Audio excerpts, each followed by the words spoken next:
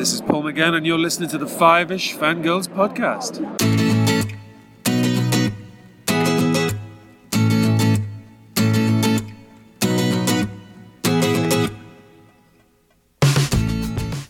The tangents we continue all the way to episode 420 of the Five-ish Fangirls podcast. How the TARDIS expect us to enjoy a good mystery when we can't see anything?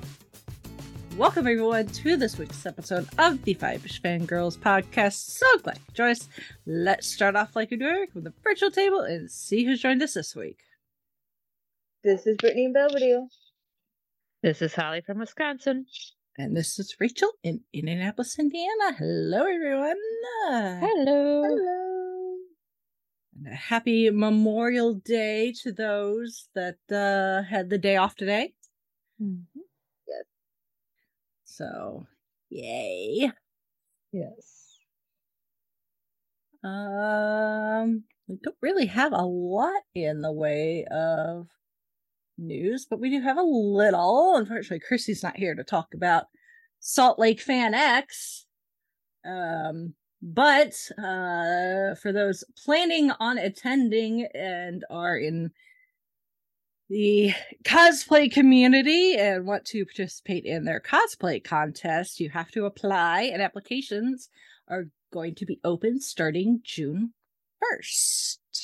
So I'm assuming, depending on how many applications they get, they may or may not offer walk-in contestants once the convention starts. So if you're on the fence, honestly, I would probably apply just to make sure you guarantee you get a spot. And then if you can't make it, well, then your spot can go to someone else who maybe can't apply early and it's going to try to walk up. In my humble opinion, based on my experience pre-registering, always better. Mm-hmm. At least for you, it should make things smoother. In my humble opinion. So there is that. And then for fans local, or if you happen to be in Salt Lake City, in the next couple of weeks, on June 10th, they're going to be having a fan event with the Hillywood sisters, doing a screening of the Good Omens parody at one of the local movie theaters. So they're going to screen it. They're going to be a Q&A panel and a meet and greet.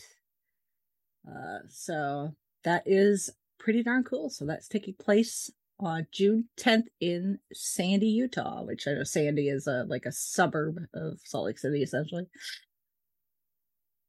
So that is pretty cool. And then we got a trailer for the Barbie movie, which finally we get an idea of what the actual plot of the film is. And it turns out Barbie is losing her Barbiness. And she must go to the real world to try and figure out what's going on. So those perfectly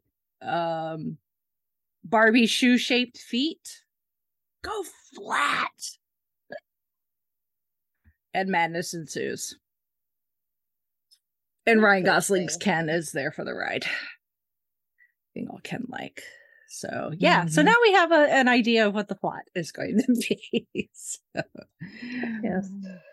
And now all the memes going around Twitter of different dynamic dual pairings and mugshots. Mm-hmm. Mm-hmm. Yeah.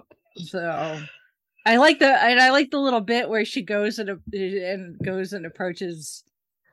I don't know. She's supposed to be also a Barbie. It's Kate McKinnon.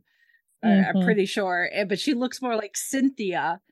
Yes, a Cynthia doll than a Barbie. So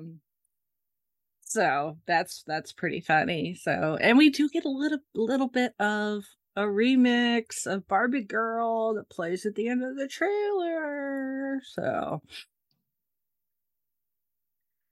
I was like, it's got to appear somewhere because they supposedly said that Barbie Girl's not going to appear in the movie, but they didn't say anything about trailers. So that's pretty funny.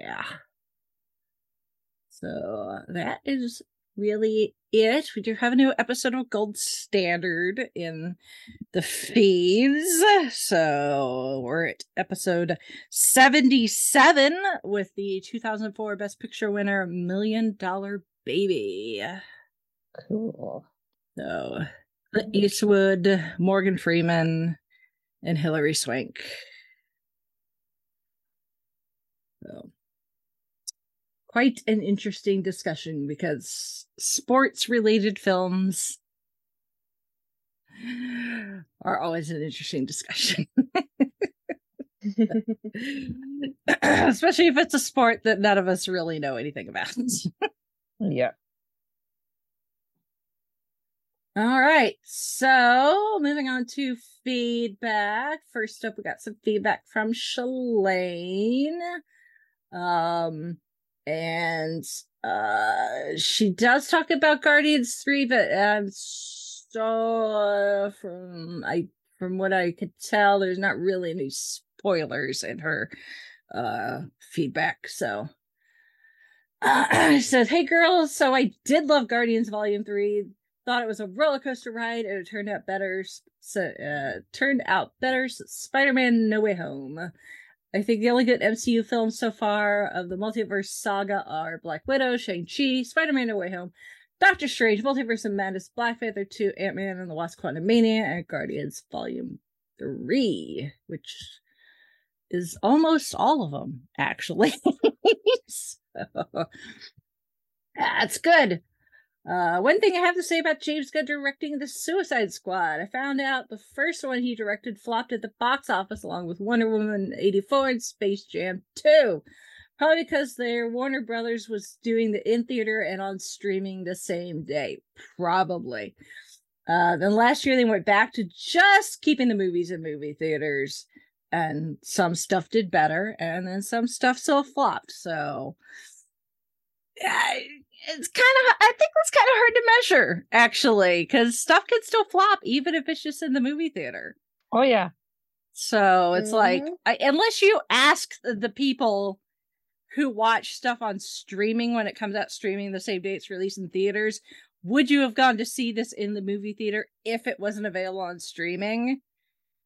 If they said yes, then, or no, that could tell you something. But stuff can go to the movie theater and still flop. Yep. Heaven knows, we've talked about a few things that were released only in movie theaters and were flops. So, Yep. So also fun fact, Space Jam is getting another sequel, and I heard The Rock is going to be. Why does The Rock need to be in a Space Jam movie? Not sure about Wonder Woman getting a sequel. No, at this point, Wonder Woman, at least with Gal Gadot, is DOA at the moment. So, because they wanted to do at least a third Wonder Woman with Gal Gadot, but with James Gunn taking over and them essentially rebooting the DCEU, that's not likely to happen unless they keep Gal Gadot as Wonder Woman and just keep it as work it so that her Wonder Woman still fits into this new vision that they have for the DC universe, which would be kind of nice if they kept at least one or two of the people they already have. So, right? Because she's really good. She's a really good Wonder Woman too. So, like, going back to Guardians, I love Nebula. Don't we all? Because Karen's awesome. I started to love Gamora when the first Guardians came out, but since Endgame, Nebula turned out better. I also did love Rocket's flashbacks. They were cute. Well, some of them were cute. Some of them were devastating. Says Wayne Knights, who's going to be at Salt Lake Fan X, was Tantor in Tarzan and Al in Toy Story 2. He was also Zurg in the Buzz Lightyear TV series, and he was the pot dude in Hercules. Also, he was in Space Jam, the original Space Jam with Michael Jordan. Yes, he was. I'm excited for Katie Sackhoff coming to Salt Lake Comic Con. I need to go and wear my Bo-Katan shirt. You should. It says they were going to get David Bowie to play the Collector in the first Guardians movie. That would have been awesome, actually. So, although unfortunately, if that had happened, he would not have been around to reprise the Collector in Infinity War. Right. Unfortunately. So,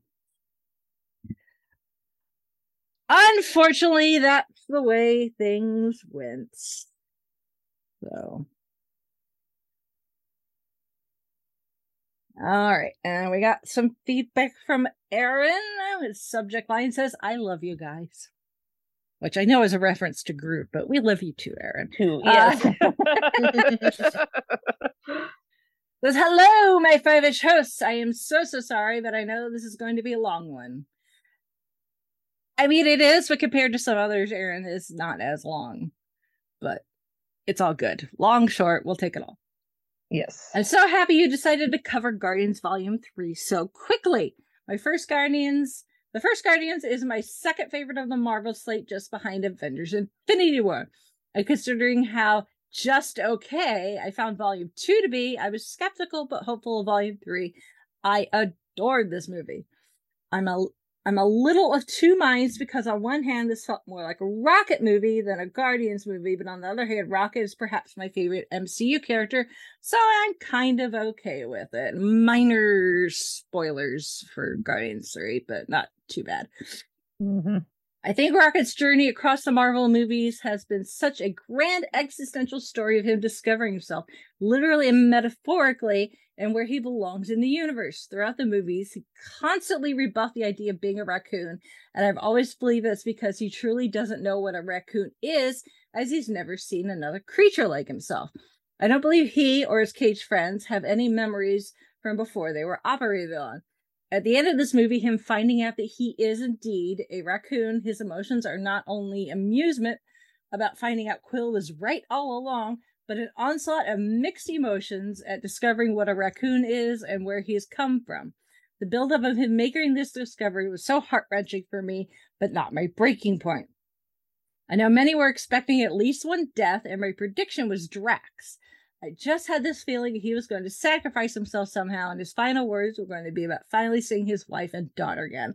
This movie proves that sometimes the most shocking ending is not having a surprising ending. That is true. Mm-hmm.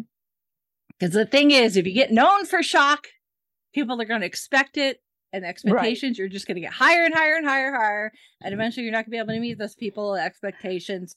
Go talk to M. Night Shyamalan. Yeah. Uh-huh. My breaking point is Groot calmly telling the crew, "I love you guys." It was so unexpected and it broke me. The fan theory you all discuss about us understanding his language was actually confirmed by James Gunn on Twitter, and I love it. Although it creates a small plot hole in Avengers Infinity War, as Thor can instantly understand Groot, because Thor claims to have taken Grootish as an elective on Asgard. Oh well, I can live with it. I mean, I think it still works. Yeah. I think you can either learn Grootish, because it is a language, just like any other language, so in theory it should be able to be learned, or you just pick it up over time.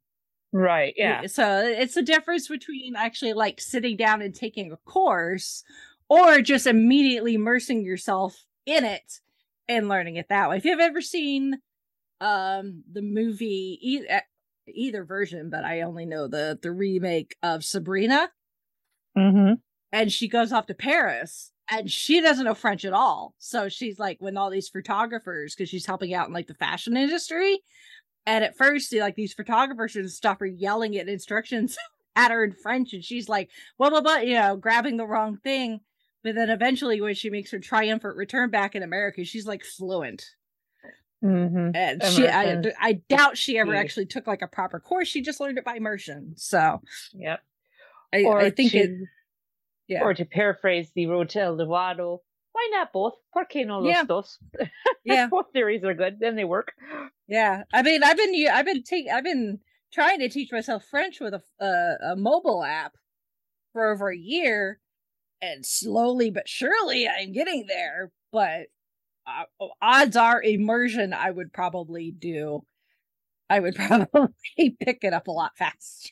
Or next best thing, any favorite movies of yours? Check out the audio language. See if there isn't a French version. Pop that on. At least you know the storyline.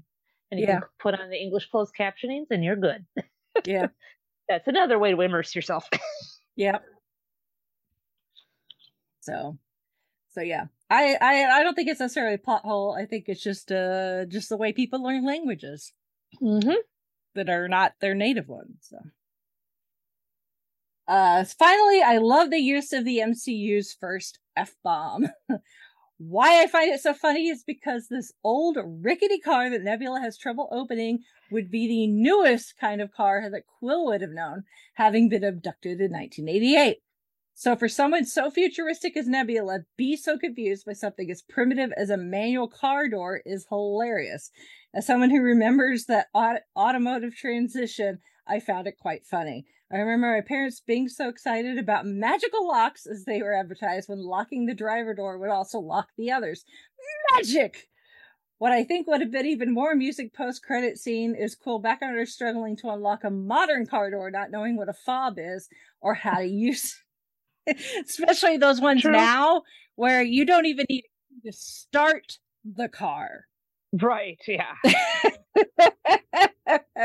Actually, that might not be that foreign for Quill, because that's probably very similar to a spaceship, because most spaceships don't require keys in an ignition, you push a button. So maybe that would be closer to what he understands. He just still doesn't know how to drive a car, though. So but yeah, that is funny.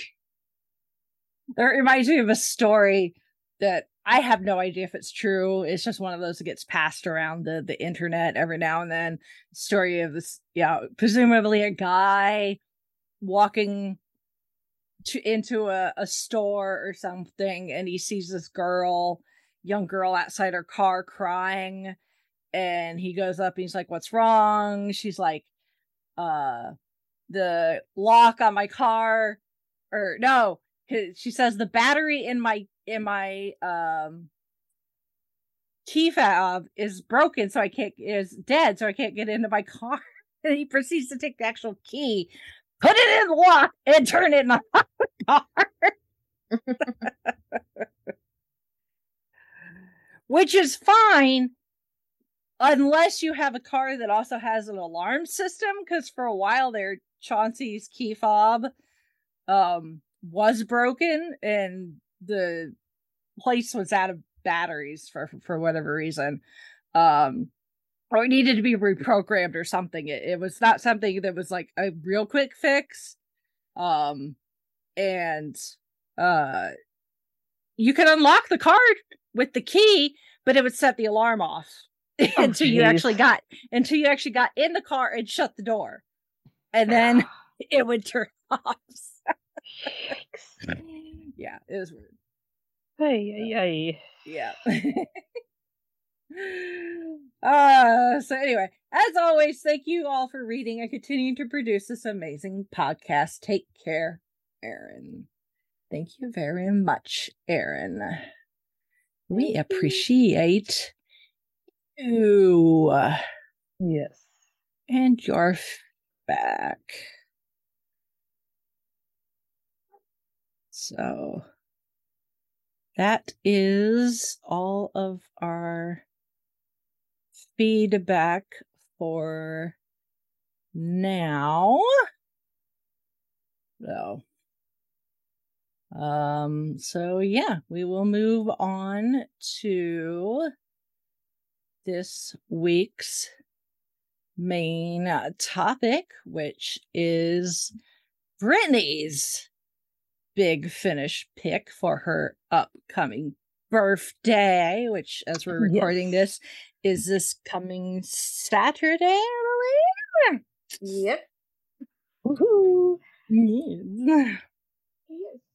So this time around, we are back with the 8th Doctor and Charlie, Yes. with really kind of the end of Charlie's run in the kind of main line, which the 8th Doctor is a little screwy when it comes to the main line. Although obviously Charlotte continues to appear. But this kind of bookends actually our introduction to her, which we've already covered. So that's in Storm Warning. So that's pretty awesome. So this is set at Christmas, which you would think a Christmas story in late May. Why? Actually, it felt kind of nice, all the mentions of snow, because today was really hot. So I kind of appreciated the mentions of snow.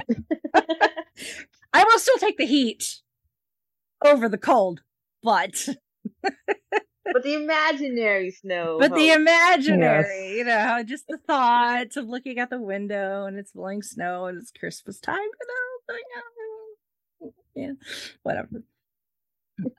So this is even though it's a Christmas story, this is almost a Halloween story because it's creepy. Oh yes. And I was almost like, wait a minute, is this the one with the? Because there was that one other audio where it was real creepy, but it was with the kid and that mummy. I was almost half expecting that voice to pop back. I'm like, wait a minute, no, it's not that one. The title escapes me of that other one, but this one I can't. I don't know how many times I've listened to this one. I try to listen to it like once or twice a year. This one is good. Yeah, from what I read, this one is very, very popular, very hyped.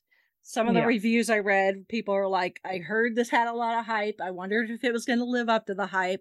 And most of the time they're like, oh my God, it does live up to the hype. I'm there. It does. And then some. The fact that they re-released this for its 20th anniversary on vinyl as a special release says something. Yep. Because this was released in February 2002. Mm-hmm. So this is release number 29. But yeah, this is it is extremely popular. And definitely one where you don't really get it until you get to the fourth part. Mm-hmm. Just like our last Chrissy's big finish pick. yeah. So I will admit I've only listened. This is the first time I actually listened to this one. So oh really? Cool. So what do you think? First impressions. Come on. I liked it. I really liked it. I love Paul McGann and India together. Oh yeah, they got a good chemistry. Yeah, the chemistry between the 8th Doctor and Charlie is very fun to listen to. The 8th Doctor. Yeah, the 8th Doctor is very, I think, compared to some of his other incarnations, this Doctor is very patient. Oh, yes.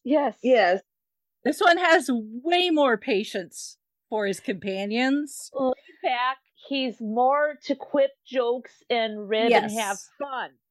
Yeah. And he also is very curious. Mm-hmm. And he lets his companions' curiosity feed his own. Instead of feeling like he needs to be the smartest in the person in the room, like a lot of the incarnations do, this one, when he doesn't know something, he can get frustrated. Like this one, we get to the point where like 3/4 of the way through or something, and he's like, there's something I'm missing and it's staring me in the face and I just can't see it. And it's Charlie Right. that points it out. And he doesn't get upset that she figured it out before him. He's excited. He's like, yes. Yes. He treats them on an even level. Yeah. Yeah, exactly. So, I mean, Charlie is she's 19. So she's very young. And not a lot of world experience. I mean, she grew up in the not the Edwardian. I mean, not the Edwardian, because the Edwardian was only till the 1910. And she's born in like 1912 or something like that. So, but it's still, she grew up in, a higher class, an upper class home. She was well off, but she was, very much treated like a lady of her station. And, for what we know from Storm Warning is, she wanted adventure. She wanted to more than just sitting around with ladies in their knitting or, sewing circles, gossiping about the latest neighborhood gossip. And that's why she went and stowed away on the R101, which is how she ends up meeting, the doctor. And now going on all these adventures. So she is, but this putting them landing here in 1906, while it's a little bit before her time, it's familiar enough that she's able to see things and recognize things that the doctor probably would eventually, but the doctor has a lot of information stored up in that noggin and can't always access it. It takes right a little away while to knock free. And sometimes it takes a little while to find the file and open it. This works out really well that it's in a situation, in a time period where Charlie kind of has the upper hand when it comes to information. So and it turns out that kind of the twist with this is one of the characters is someone that she actually knows. Someone from her childhood. But before we find that out, it's kind of a murder mystery murder mystery in a upstairs, downstairs, Downton Abbey kind of thing, except we're only getting the lower class. We're only getting the servants of the house. And really, we're only getting a very small number of the servants of the house. We're getting the butler, we're getting the chauffeur, the lady, the lady's maid, essentially, the cook and the scullery maid. But this was pulled from a lot of stuff that would have been set in that time period. Upstairs, downstairs, Agatha Christie. Although Agatha Christie was not, as the doctor mentions in this, Agatha Christie was not published until 1920. But Agatha Christie would have been pulling from her experiences of the era before that.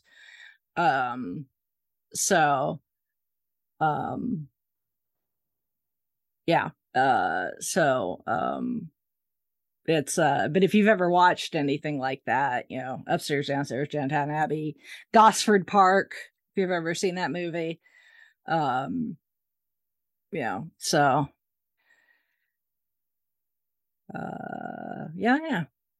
then you also have a little bit, you got a time loop, so you got a little bit of Groundhog Day in there as well. Because even if things happen slightly differently, the loop still happens. So I enjoyed this. I really enjoyed it. I like the cast. I could easily visualize each of the household staff, and what this big Edwardian manor house might have looked like. So I really enjoyed that. So, but you guys will listen to it more than I have. So, but no, I mean, spot on. I mean, you hit the nail on the head with the things that I think the fans really fell in love with, and the hype is worth it. It's not. There's something there. Yes. So why of all the Big Finish did you pick this particular one, Brittany? Yes. Well, I've always been like, I love time loops and stuff like that. Like that's always been like one of my favorite tropes. And it's like I love the Doctor and Charlie. They're such a great team up. So and this was like one of the first ones that I ever listened to. I don't know exactly how early on, but it was definitely one of the top. I don't exactly remember one, but and I remember I listened to it quite a few times, but when I was listening to it this time around, I actually kind of forgot what happened. So I was like trying to remember as it was going on. I'm like, oh yeah, this and that. This is the reason and all that. And I love the mystery of it. It's a really fun story. Mm-hmm. Even if it's set at Christmas time, I listen to it whenever. Yeah, I mean the fact that it's Christmas, obviously there's Christmas references because it's Christmas Eve. Actually, is when this takes place. Between the hours of 10 and midnight on Christmas Eve. Because the time on the clock is very important. Mm-hmm. But yeah, I thought I knew what was going on, because when the Doctor and Charlie first land in this house, like it seems to be like frozen in time, but then Charlie can hear some of what's going on, and some of what's like the fire is still going and it's keeping room warm, and you'll burn something if you put in it, but the flames aren't moving. You know, the wind is blowing outside and the snow is flowing sideways. It's like a blizzard outside, but they're not hearing the wind. Charlie writes her name in the dust on the table and it disappears, but Edith stays. So I thought maybe it was like what's that story? Was it Hush? It's 11th Doctor and Clara with the ghosts. Oh, yeah. What they think is a ghost. Yes. Where it's like, I thought maybe it was something like they or whatever. It's either the Doctor and Charlie or the people in the house are like on a slightly different plane of existence. Right. Yeah. Okay. Yep. So, I can see that. which I think in a way it is kind of that. And they had to interact with it to a certain point to be able to like get through that veil. But the fact that it's really because time is being messed with by this being that we don't know what it is yet, and it turns out that it's actually the house itself. Right. So They got lucky that this street name was like the person's name. Yeah. Like, yeah. oh, yeah. Yeah. It's just something very British, Edward Grove.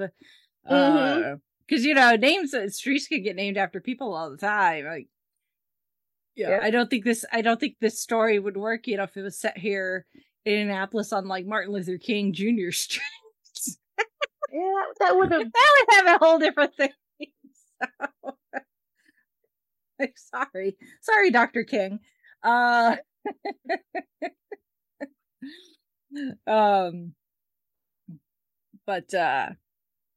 yeah, I didn't really realize that like when they had the first loop, I was like, okay, we're doing the time loop thing. Cool. You know, it give us another go round, gives us a chance to experience everything again, maybe pick up on clues, which is always a good thing. Especially when you're doing something in audio. Mm-hmm. Where all of your clues are either sound effects or what's actually said.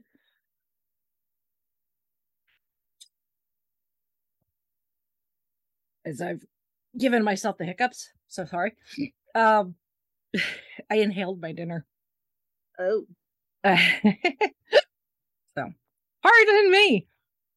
But it wasn't till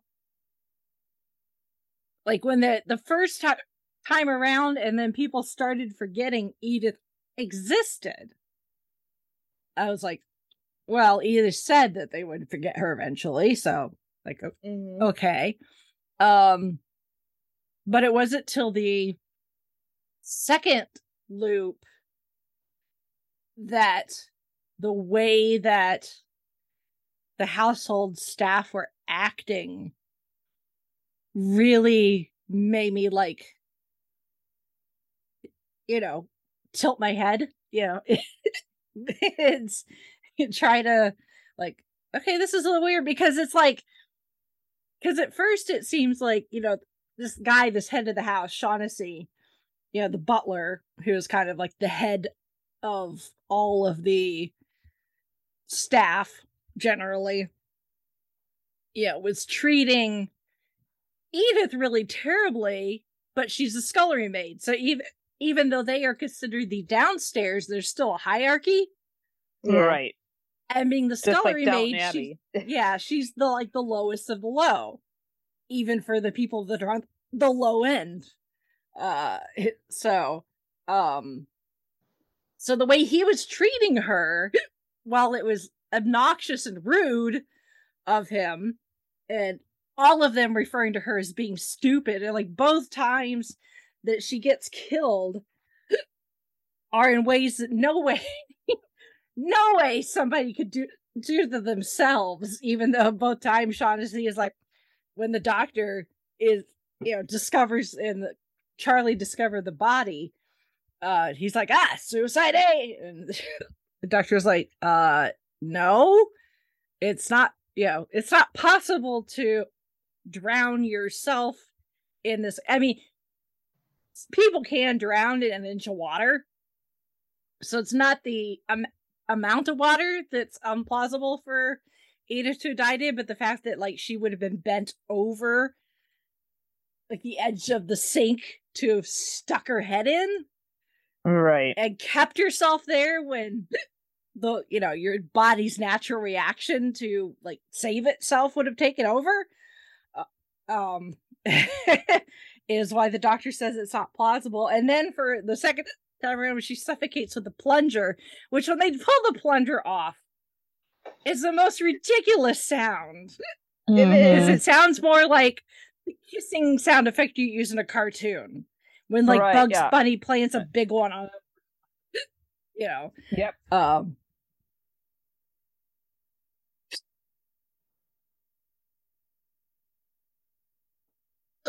Sorry, I'm trying to get rid of the hiccups.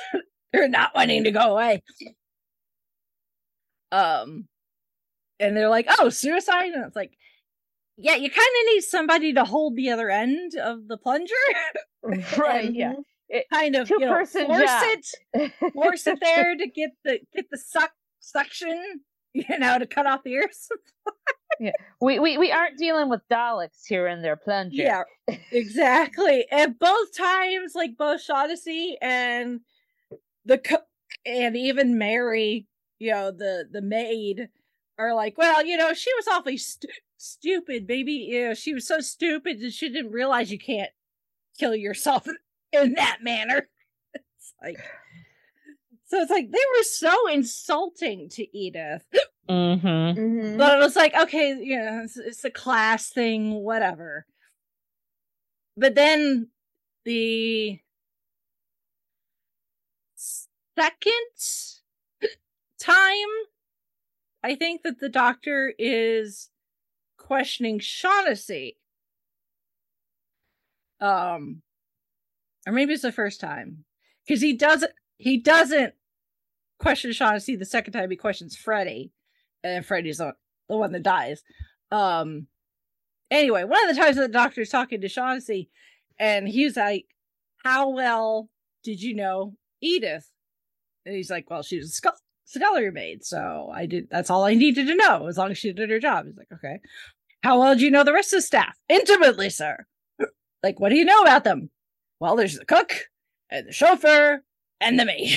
It's I was like, okay, yeah, and the fact that the fact that they were just like, everything became so like there was no depth.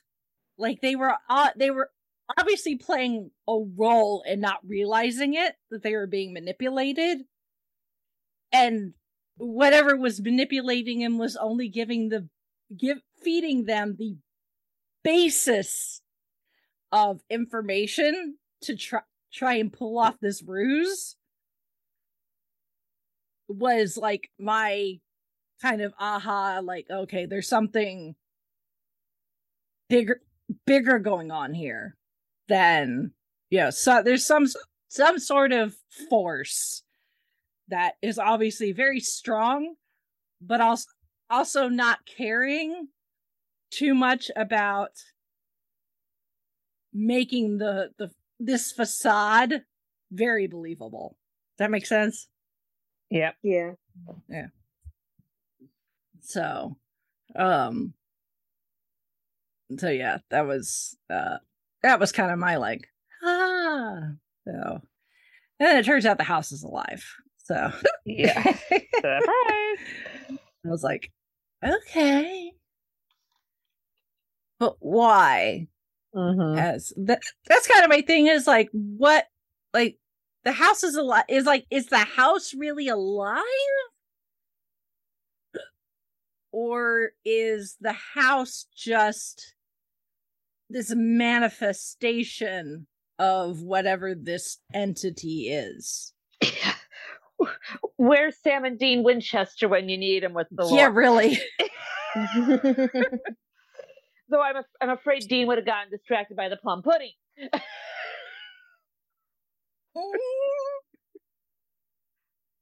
Possibly. I mean, it's not quite pie, but still, it'll do in a pinch. Especially if they use rum in it. Yes.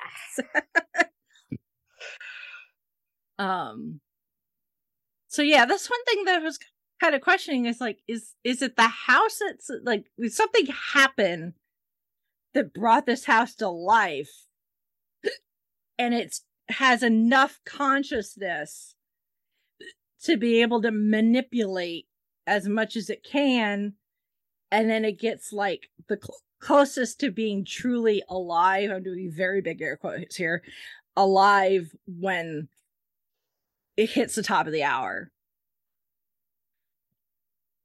Because that's the thing, is like, this house and where they landed, is that an actual house in England, in London? Like, could outsiders go to that address and find a building, a house there? Good question. Or is the whole thing a manifestation?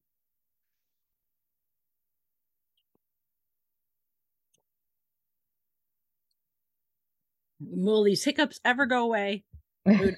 Who knows? They will eventually.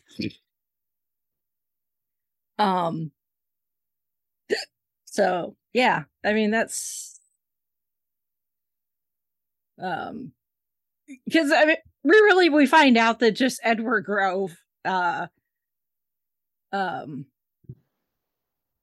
really just wants to feel alive, and the doctor, kind of has a philosophical, existential debate with him of, if all you can do is feel alive when the clock hits the top of the hour and you commit a murder, that these people won't remember, and then it just resets itself at midnight, so you're essentially living just the same 2 hours over and over again with slight variations. It's like, is that really living?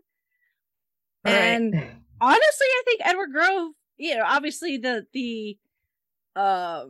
way he's going about it is not the best, but at the same time, like Edward Grove is kind of like, just even the day-to-day mundane stuff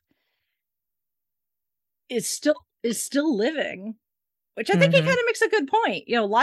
Living does not mean necessarily big adventures and excitement and drama and whatever. The mundane stuff is living as well. It's a part of life. So I would say Edward Grove kind of has a bit of a point. I just think his way of going about it is really wrong.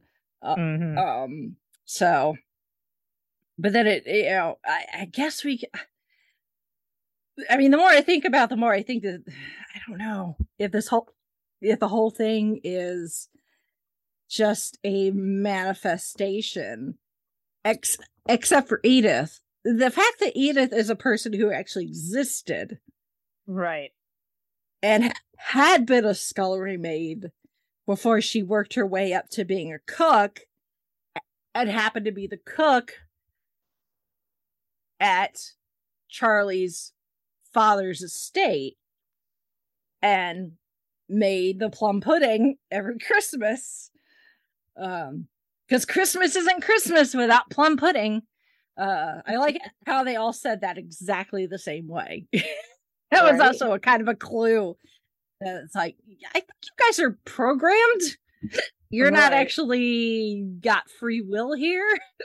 You're just doing what your master has essentially programmed you to use. They all say it the same way. It's Christmas, it can't be Christmas without cook's plum pudding. So, and even like the way they act, like they've been programmed to make sure the doctor does not like try to leave or go to the upstairs part of the house.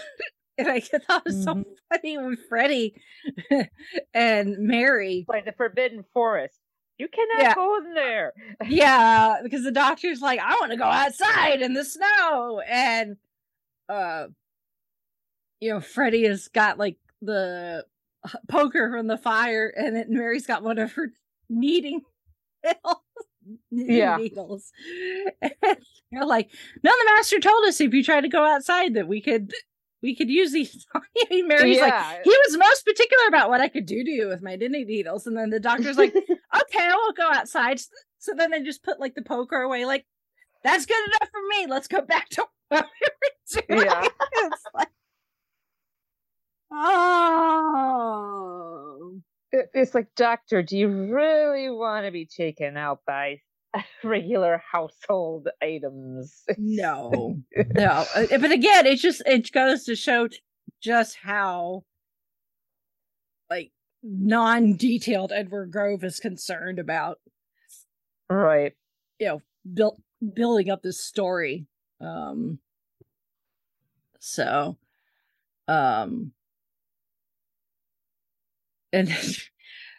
the people that do get killed, it all has something to do with their job.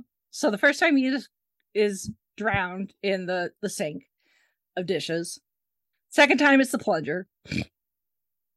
And then the cook is killed in the first go round. suffocated by her own plum pudding. And then the second time, it's Freddy, who's been ran over by the car he drives while inside the house. And then Shaughnessy is still like, oh, suicide? And the doctor's like, yes. He took the car he drives, brought it into the house, ran himself over, and then took it back outside before collapsed. I mean, and that's, you know, and this is like, okay, that has to be pretty wide to get that car in there. Because, I mean, cars back then, they weren't. And the snow, it's like a blizzard outside. Yeah. Did it transport itself in? Let's just get the salt, please. Yeah.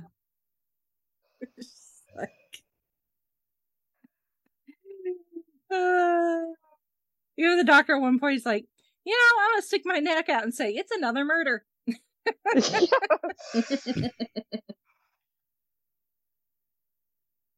Then somebody accuses Shaughnessy, and he's like, "Whoever heard of the butler doing it?" Yeah, there's just so many nods to like murder mysteries, like Agatha Christie. Because usually 9 times out of 10, it was the butler who did it. Yeah, or when Charlie's all like, well, maybe it's somebody in the house we haven't met yet, and he's like, you know how disappointing it would be if the murder turns out to be someone that we haven't even met yet. Like, well, sometimes it is, sometimes it isn't. It kind of depends. Depends on the kind of story you're telling. So I've been binging Criminal Minds, so you know, and sometimes you are introduced to the person who did it early on, and then sometimes you don't find out who it is until they figure it out who it is. So and you've never really seen that person before. Sometimes they'll give you like glimpses of like the person like in the shadows or stuff. So I kind of have murder mysteries on my mind anyway, so it's very fitting to be listening to this while I'm in the middle of binging Criminal Minds. No Garcia or the rest of the crew to come bail you out. Yeah, unfortunately, there's no Garcia here, so the doctor and Charlie have to be all of the crew all at once. So but it turns out that it's a paradox that is kind of feeding the entire thing. The fact that why Edith though? Why, like, if all the other people are made up, why pull in someone who did exist is the thing. Yeah, although you know, Edward Grove says at the very end that for her, if her death is the reason he can live, because it turns out that Edith really was attached to Charlie, because Charlie was the only person who was nice to her, you know, in the house, because apparently Charlie's father and all the other, you know, upstairs folks kind of treated the downstairs folks not necessarily badly, but just weren't necessarily like openly nice to them either, except for Charlie. Charlie really enjoyed Edith and really liked her. You know, Edith made the plum pudding every Christmas just for Charlie because it was her favorite. And then when Charlie supposedly died on the R101, it turns out that Edith felt like, well, there's nobody here who cares about me anymore, so she ends up unaliving herself. But the fact that Charlie has not died on the R101 yet, spoilers, potentially, technically, on the R101, because the doctor pulled her out of that, you know, again, go listen to our review of Storm Warning, and go listen to Storm Warning. Yes. Another good one. Yeah, but Charlie's diary had been found burnt up in the crash, so everyone thought that she died. But now it turns out Charlie is actually quite alive, and therefore Edith has to decide if she wants to live or die. And it's not till the Doctor and Charlie are able to break free of the time loop and then go back and tell Edith that she's not a nobody, she's not nothing, she actually is important. That it'll change things for Edith and what it means for Charlie and her potential death TBD, because we have a lot more 8th Doctor and Charlie to cover in Big Finish, because the whole Charlie Pollard R101 thing is like, it's a thing. Mm-hmm. It's a thing. So, but yeah, this is a fun one. It's very yeah, we were talking last time about, how because Nicholas Briggs had done the last one we did, Chrissy's pick, and how we were like convinced that Nicholas Briggs was going through like a emo period when he wrote that one. So Robert Shearman wrote this one. The one he did previous to this one, The Holy Terror. Hello, Frobisher. Could they not be any more different? And just like last time, they're not written by the same people, but I was like, could you imagine getting your Big Finish and being like, oh, Robert Shearman. Well, I liked the last one he did with the talking, all hail the talking bird. This is so not all hail the talking bird. No. It's like Big Finish is like, how can we do two sides of the same coin, but both sides of that coin are vastly different? Mm-hmm. So keep people on their toes when it comes to these Big Finish audios. Yeah. It's like, what the hell? Oh, but yeah, I just read that and was like, oh yeah, this is vastly different than Robert Shearman's last one, The Holy Terror. I'm like, no shit. Hey, Robert, we're all going down the dark side. Want to join us for an episode? Yeah. Want to join us for a story? He probably's like, ooh, Christmas, ooh, Dickens, ghosts, death. He was onto something. Bingo! Right? Oh, man. Or one of those generators. Oh, I don't have an idea. Here, computer. Yeah, really? I guess. Spin the wheel and throw at a few. Yeah. Yeah.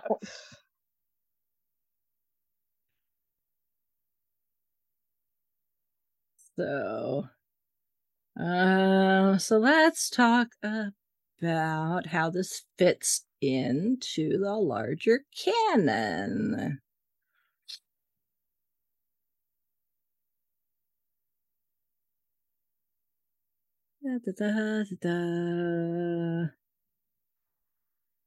Let's see. Or just other bits of trivia. So let's see. The Chimes of Midnight was the first time that a companion created specifically for the auto range had been featured on the cover. Like I said, the story was released on vinyl in a limited run of 500 copies. It was a new cover design, and there's a new behind-the-scenes documentary that was recorded. The cook, Mrs. Baddeley, is named after actress Angela Baddeley, who played Mrs. Bridges in the ITV television series Upstairs Downstairs, which is also set in a large Edwardian house. Shaughnessy, it's not Chauncey, not even spelled the same way. Shaughnessy is named after the show's script editor, Alfred Shaughnessy. So somebody was a big fan of Upstairs, Downstairs. This is the second consecutive story in which the Doctor impersonates a detective. The first one being Invaders from Mars. It is also the second story in a row set on a holiday of some sort, since Invaders from Mars was set on Halloween and it's on Christmas. The audio was streamed as part of the lockdown event. The Doctor imagines opening the door of the house and seeing a void, claiming he has seen that before. This is a reference to the BBV audio drama Punchline, also by Shearman, which featured a thinly veiled seventh Doctor.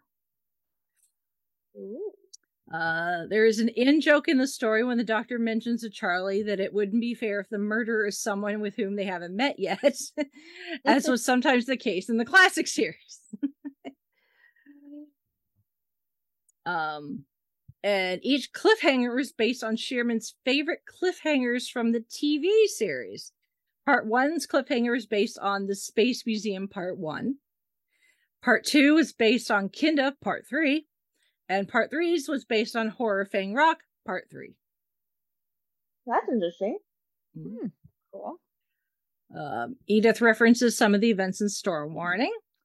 The Doctor mentions the events of the Stones of Venice and Minuet in Hell, which we've not done either of those yet. Doctor mentions traveling for centuries without ever knowing where he's landed. Obviously, that goes all the way back to the very beginning. This one we may need. This one's not a full, big audio because it's only 2 parts. But if we're right about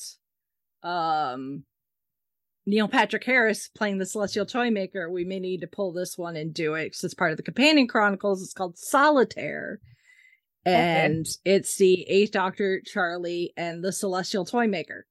Ooh, yes. Ooh, yeah. Since we don't really have any TV of the Celestial Toymaker, unfortunately. We may have to pull some of the Big Finish instead. So, but yeah, the Edith gets mentioned in that one apparently. Edith was the only person who knew that Charlie intended to stow away aboard the R101 and helped her prepare for the adventure, which apparently is in the audio The Fall of the House of Pollard. Charlie's mother was the one that discovered Edith's body. It's also in The Fall of the House of Pollard. The Doctor's still trying to get Charlie to Singapore. Apparently that comes from Invaders from Mars. The 11th Doctor seems to like custard, much like the 11th Doctor. The Doctor previously solved the riddle, when is a door not a door, during his second incarnation in The Mind Robber. Oh, that's right. That's right. Yep. That's also, Charlie's right. It's one of the oldest riddles / jokes in the entire universe. Mrs. Baddeley believes her plum pudding to be superior to Mrs. Beaton's. The second Doctor confessed that he enjoyed Mrs. Beaton's roly-poly custard pudding in the audio The Queen of Time. Ooh.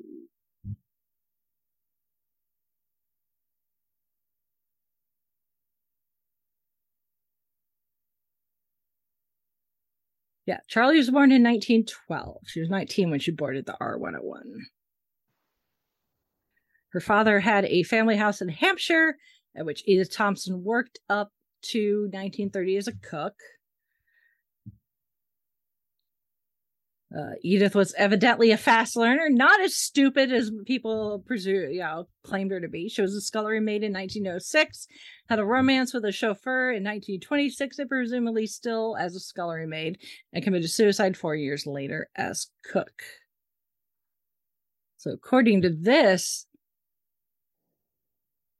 Edward Grove could become alive from the psychic residue of traumatic events. And from that, the fact that it's feeding off it for all eternity. It's an infinite loop. It actually evolved into something which is sentient.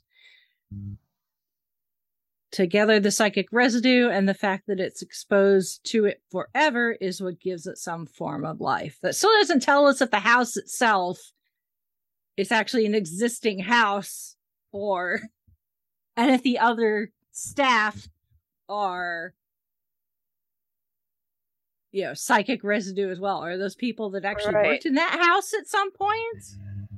If it was an actual house and Edith actually worked at that house, and that was a house that she worked at as a scullery maid before she moved to the Pollard estate. Be interesting. And we'd probably learn maybe a little bit more if we listen to the House of the Fall of the House of Pollard, actually. So Probably.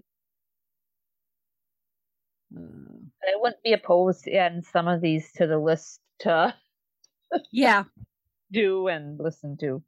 Yeah. Exactly. So, like I said, we're gonna have to pull that Solitaire. Like I said, it's a companion chronicle, so it's only 2 parts. But still, if we're right.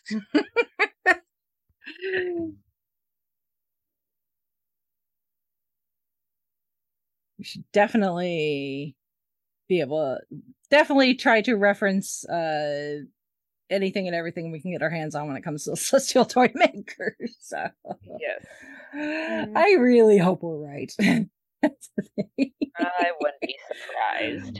Yeah. So no, it just RTD. as much as a telegraph. Yeah. It's true. I mean, it is so telegraphed, and it's like, if you're gonna do something big and amazing for an anniversary special, why not bring back not really an obscure foe, but just a foe that people don't really know a lot about, because the one TV story that the character appears in is not one you can get your hands on. I do believe there is an audio with the actual dialogue with linking narration, if memory serves, for the Celestial Toymaker. I could be wrong, though, but I want to say... Yes.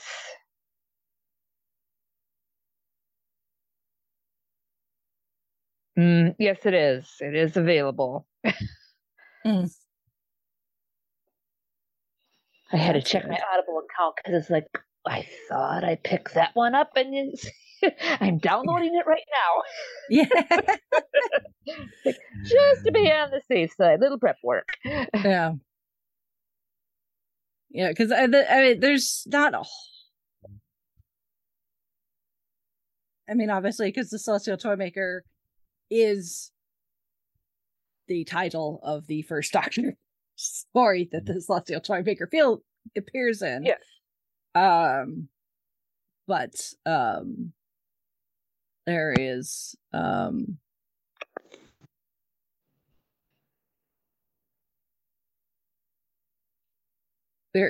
a novelization.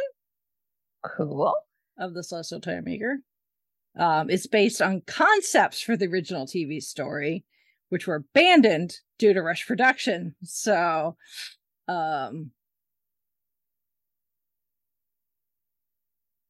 it may or may not necessarily fit continuity.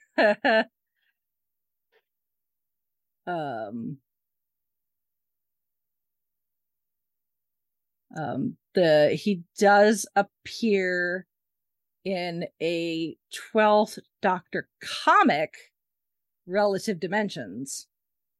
Okay. As with the 12th Doctor and Clara end up in the toy room.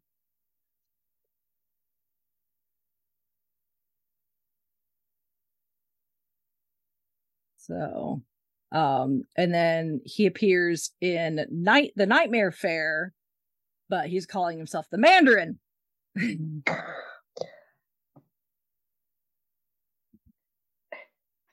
Tony Stark would like to have a word with you, Mr. Toymaker. Yeah.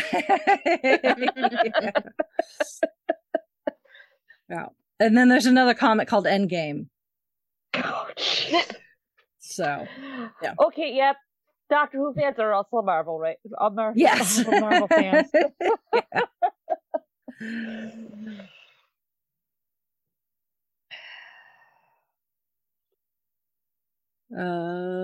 And then let's see.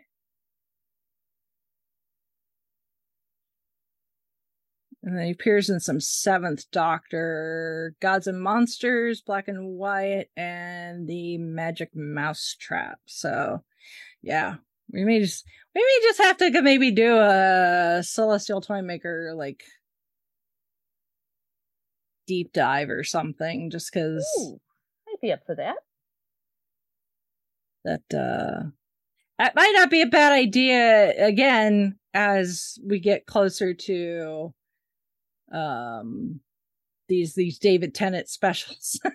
Yes. So knowing that we're not getting that one until the third special, we have a little bit of time. Yeah.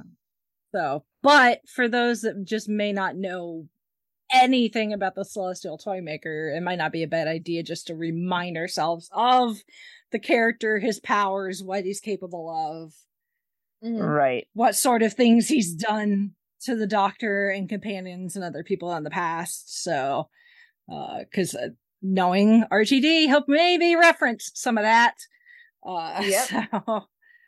So it might not be a bad idea, because everybody knows the Daleks and the Cybermen and blah blah blah blah blah. The Master, yes, all the known ones, but the Celestial Toymaker is kind of, if you've not got into the comics or the Big Finish audios, and you've never not bothered to,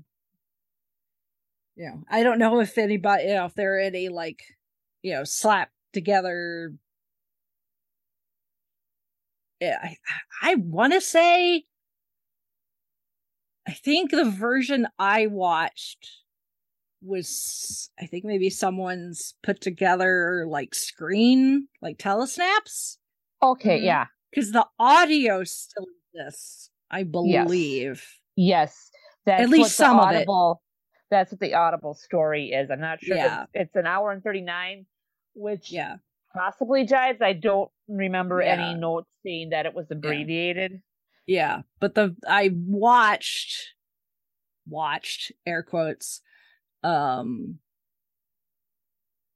I believe it was telesnaps, and like just like slides with descriptions of what was going on based on like, I don't know, script notes or whatever, or what people remembered from when it originally aired for the people who were still alive at the time.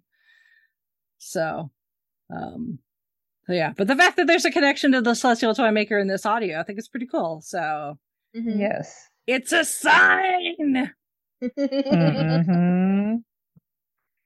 It's one of those serendipitous things that we did in podcasting and had no idea. Yep. So good job, Brittany, even if you didn't do that on purpose. I would be cool. You're welcome. I didn't or I did. Just be like Maui and just say you're welcome. Yep. You're welcome. Nice one. All right. Anybody got anything else? Nope. All right. Big Finish. Keeping it going, keeping it cool. It's all good. And this is, because it's early Big Finish, this is one that's heavily discounted. I paid $3 and some change after the monetary, conversion from pounds to dollars. So,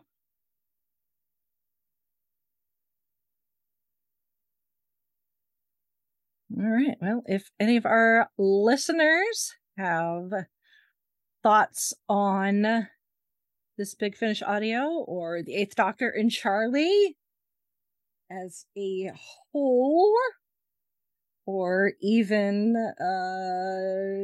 anything else we've talked about. The Celestial Toymaker. Got thoughts about the Celestial Toymaker? Do you think we're right that Neil Patrick Harris is playing the Celestial Toymaker in one of the David Tennant specials?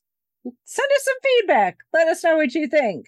You can send feedback to us via email, which is fiveishfangirls@gmail.com, or you can go to our website, which is thefiveishfangirls.com, where you can connect with all of our various social media accounts, and you can send us feedback pretty much through all those. Send us a tweet, send us a Instagram reel. I don't know what the kids do these days. I'm 40 and therefore out of touch. I stick to my little corner of the universe where there are lots of corgis for the most part on social media, so it's safe there. And there's also links on our website for the, speaking of Doctor Who, the book club, which we'll have an update for next episode because we'll be in June. Yes. Which is crazy. Hard to believe. And then also various ways for you to financially support us if you are so inclined. We've got Patreon, we've got Ko-fi, we've got merch on Redbubble, and all of that fun stuff, and then information about our nonprofit Fangirls Give Back, which we've got some very exciting stuff coming, especially if you're coming to any of the conventions that I'm going to be tabling at over the next 3 months. So we've got some exciting stuff that's come our way from some very amazing companies that, if you're attending any of those events, you might be able to walk away with those. So, but more to that as we get closer to said events. So, but in the meantime, you can go check out information about our nonprofit and ways you can financially support that as well. You're so inclined. So, alrighty then. Well, if we don't have anything else, then I guess we shall sign off for this week. This is Brittany Bodas saying goodnight. This is Holly from Wisconsin saying good evening. And this is Rachel in Indianapolis, Indiana. I've never actually had plum pudding, but now I kind of want some. Same here.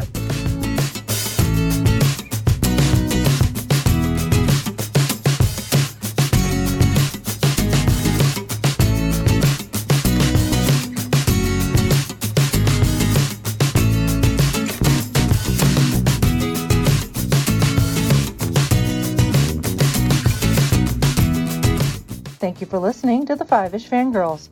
Please visit thefiveishfangirls.com for details on how to further support the show, along with information on our nonprofit, Fangirls Give Back. We love our Five-ish fam and appreciate all of your feedback, shares, and encouragement. Remember to keep letting your geek flag fly.